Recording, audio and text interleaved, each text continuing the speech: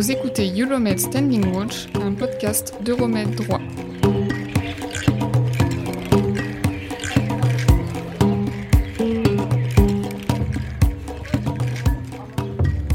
En juin dernier, le Royaume-Uni planifiait d'envoyer des personnes demandeuses d'asile au Rwanda pendant le traitement de leur dossier.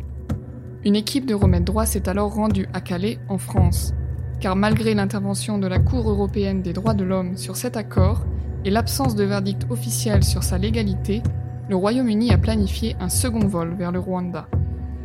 Cet accord britannique suscite la peur chez les personnes migrantes.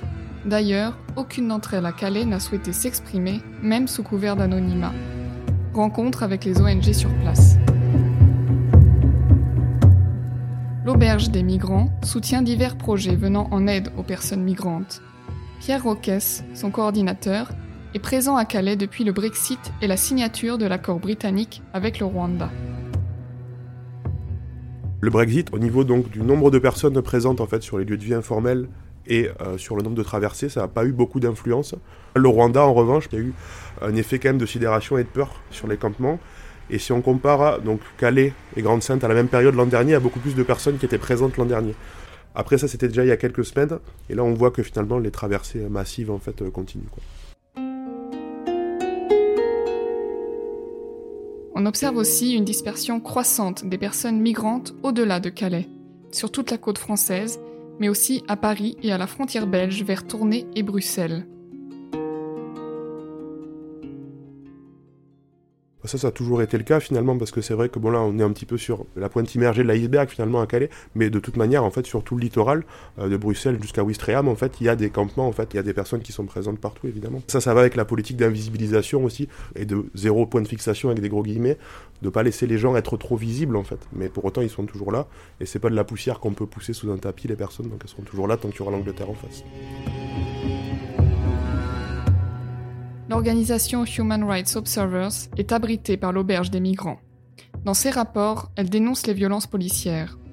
Euromed Droit a accompagné Pablo et Léa un matin dans l'une de leurs missions quotidiennes de suivi des expulsions par les CRS. Ces militants suivent les cars de CRS et doivent se tenir au-delà d'un périmètre de sécurité lorsque les policiers s'emparent des tentes. C'est pas rare qu'il y ait des commentaires racistes. Donc, à titre d'exemple, une fois, un CRS a dit à une personne exilée qui était en train de déplacer sa tente « Et oh merci, n'oublie pas ta maison ». Donc, l'ensemble des CRS a rigolé après. Donc, des commentaires racistes comme ça, il y en a constamment. Il y a aussi même des remarques aussi envers les membres associatifs. On a quelques membres d'origine étrangère qui se prennent aussi des remarques. Par exemple, une de nos membres qui s'était fait dire par un CRS « C'est exotique comme accent, ça vient d'où ?» Il y a constamment des remarques sexistes aussi. Il y a déjà eu des demandes de nudes, donc de photos nues envers une de nos membres. Et encore, c'est sûr qu'il y en a beaucoup plus que ce que nous on peut répertorier, parce qu'on ne peut pas être sur toutes les expulsions. Même quand on peut y être, la plupart du temps, on est escorté en dehors de la zone d'expulsion, et il y a un périmètre qui est formé pour nous empêcher de documenter la dite expulsion. Et en général aussi, quand on est en train de filmer l'opération, ça a sûrement un effet dissuasif sur les forces de l'ordre qui vont, je pense, éviter d'être trop explicites dans leurs remarques, dans leurs actes qui peuvent être potentiellement racistes ou contraires à la loi. Donc à mon avis, les expulsions où on ne peut pas être présent, c'est sûrement encore pire. Le racisme dans les forces de l'ordre, ça s'explique aussi par les très très nombreux cas de violences policières envers les personnes exilées qui nous sont remontés. Quand on a des dizaines et des dizaines de cas, et encore, on ne connaît pas tous les cas de violences policières à Calais, pas du tout, mais ils sont extrêmement nombreux et ça n'est pas anodin. Déjà, ça ne devrait pas exister, mais quand, encore une fois, c'est 10 cas qui nous sont remontés par semaine, c'est énorme, c'est énorme. C'est une des preuves de la politique raciste qui est menée par les autorités à Calais et à Grande-Synthe. Les associations et leurs bénévoles sont également dans le collimateur de la police. Alors que nous nous tenons derrière cette ligne à ne pas dépasser, 4 CRS nous font face. L'un d'entre eux nous filme avec son téléphone portable. C'est un vrai souci, et encore une fois, c'est très constant. Ce que je vous disais, il y a des expulsions toutes les 36 à 48 heures, et durant chaque expulsion, pratiquement systématiquement, on est filmé sans notre consentement. Donc ça fait ça 4 fois par semaine, quoi. 4 fois par semaine, on ramène ça à un mois ou à un an, ça fait en fait des centaines d'heures d'images prises de nous à notre insu, et sans savoir qu'est-ce qui est fait avec ça. Donc on peut faire des signalements, mais c'est long, c'est fastidieux, c'est un travail de longue haleine. Et donc c'est vrai que c'est pas forcément suivi, et ça c'est un vrai problème, ce qui fait que on a un vrai manque de moyens humains, mais aussi de temps, pour pouvoir mener à bien et dénoncer correctement les entraves qu'on subit de la part des forces de l'ordre.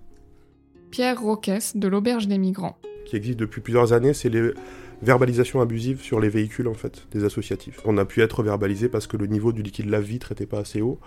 Et quand on reçoit des amendes parfois ça relève un petit peu de la poésie surréaliste plus que de la loi. On a eu véhicules roulant sans pneumatique par exemple, donc sans pneus, a priori on aurait été verbalisé parce qu'on roulait sans pneus. Voilà, ça c'est un exemple, une anecdote un peu marrante, mais en fait il y a beaucoup de choses comme ça. C'est une charge financière sur les associations, donc il y a ça donc, sur les véhicules, et puis voilà, les contrôles d'identité incessants sur les bénévoles, qui n'ont pas forcément besoin d'être justifiés vu la particularité un petit peu du territoire sur lequel on travaille. Puis il y a eu aussi depuis septembre 2020 un arrêté préfectoral qui interdisait dans certaines zones de Calais les distributions alimentaires. Donc ça c'est quand même quelque chose qui est absolument inédit en France, il me semble. Enfin c'est une honte absolue. Cet arrêté n'a pas encore été renouvelé. Donc là c'est la première fois depuis plusieurs dizaines d'arrêtés. Donc on espère que ça aurait été bel et bien le dernier. Mais après on se dit oui, qu'est-ce qu'ils vont trouver ensuite finalement, parce qu'ils trouvent toujours quelque chose pour nous empêcher de bosser, alors que on fait quand même le travail de l'État, c'est pas à nous de faire ça en fait finalement. C'est assez paradoxal, parce qu'ils ont besoin de nous mais en même temps ils nous laissent pas travailler.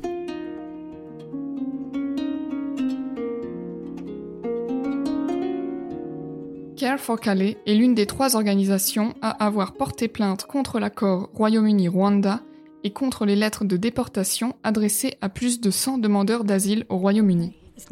Claire suit des demandeurs d'asile en centre de détention au Royaume-Uni. Son téléphone n'arrête pas de sonner, mais elle prend le temps de témoigner. Most unfortunately, the situation in the UK at the moment is incredibly difficult for refugees. La situation au Royaume-Uni est très difficile pour les réfugiés. La nouvelle loi sur la nationalité et les frontières rend leur vie beaucoup plus compliquée, et cela m'attriste profondément. Le projet d'envoyer des demandeurs d'asile au Rwanda est épouvantable. À Care for Calais, nous travaillons avec plus de 100 personnes qui sont actuellement en détention et visées par les vols vers le Rwanda. Ce projet a un effet dévastateur sur eux. Beaucoup sont dans un état de choc et de désespoir. La majorité des demandeurs d'asile viennent au Royaume-Uni dans l'espoir d'offrir un meilleur avenir à leur famille.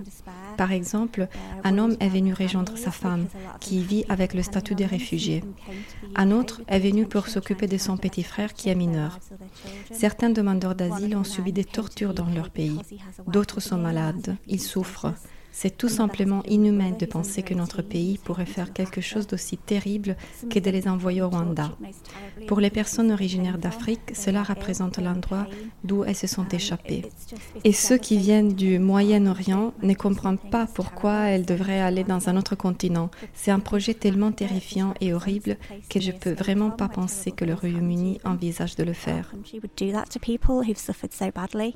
Pour la première fois, une demandeuse d'asile victime de traite se trouve parmi les personnes visées pour le 2e vol vers le Rwanda. Le reste de la loi sur la nationalité et les frontières est tout aussi horrible. Cette loi prévoit de criminaliser les réfugiés, ce qui revient à les condamner d'être des victimes. C'est le punir pour quelque chose de terrible qui leur est arrivé et sur lequel ils n'avaient aucun contrôle. Il y a aussi un plan pour la protection temporaire que je trouve effarant. La protection temporaire s'est traduite par la suppression de la protection. Mais la protection est justement ce que viennent chercher les demandeurs d'asile. Cette protection temporaire signifie donc qu'ils ne se sentiront jamais en sécurité. Et sans sécurité, il ne peut pas y avoir d'asile. Pour moi, c'est la fin de l'octroi de l'asile par le Royaume-Uni. Cela a commencé en 1956 avec la Convention sur les réfugiés et cela se terminera en 2022 avec la loi sur la nationalité et les frontières. Je n'ai pas de mots pour dire à quel point cela me fait mal. À l'annonce du projet d'accord entre le Royaume-Uni et le Rwanda, plusieurs personnes migrantes ont tenté de mettre fin à leur jour. L'une des choses que nous entendons le plus souvent en parlant aux personnes en détention, c'est « je préfère mourir que d'aller au Rwanda ». Des hommes ont fait une grève de la faim pendant 5 jours et c'était très difficile de les convaincre d'arrêter. L'un d'entre eux m'a dit ceci: « Si ma mort empêche d'autres personnes d'être envoyées au Rwanda, cela en vaudra la peine ». Et cela n'est pas limité aux personnes en détention. Lorsque la nouvelle s'est répandue au Royaume-Uni, nos bénévoles ont reçu des appels de personnes qui étaient terrifiées, qui avaient perdu tout espoir. Nous avons eu 3 tentatives de suicide vraiment très graves. Une femme a pris une surdose de comprimés et s'est pendue. Heureusement, un bénévole l'a conduite à temps à l'hôpital. Ce sont les tentatives de suicide les plus graves que j'ai vues dans ma carrière. Et je pense que cela illustre bien le niveau de terreur que ce plan inspire aux personnes migrantes.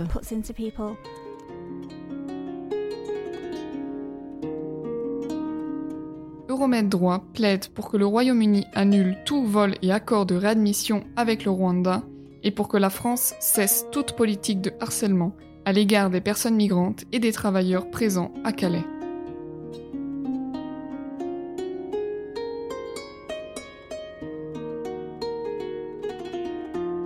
Vous venez d'écouter Euromed Standing Watch, un podcast réalisé par Euromed Droit.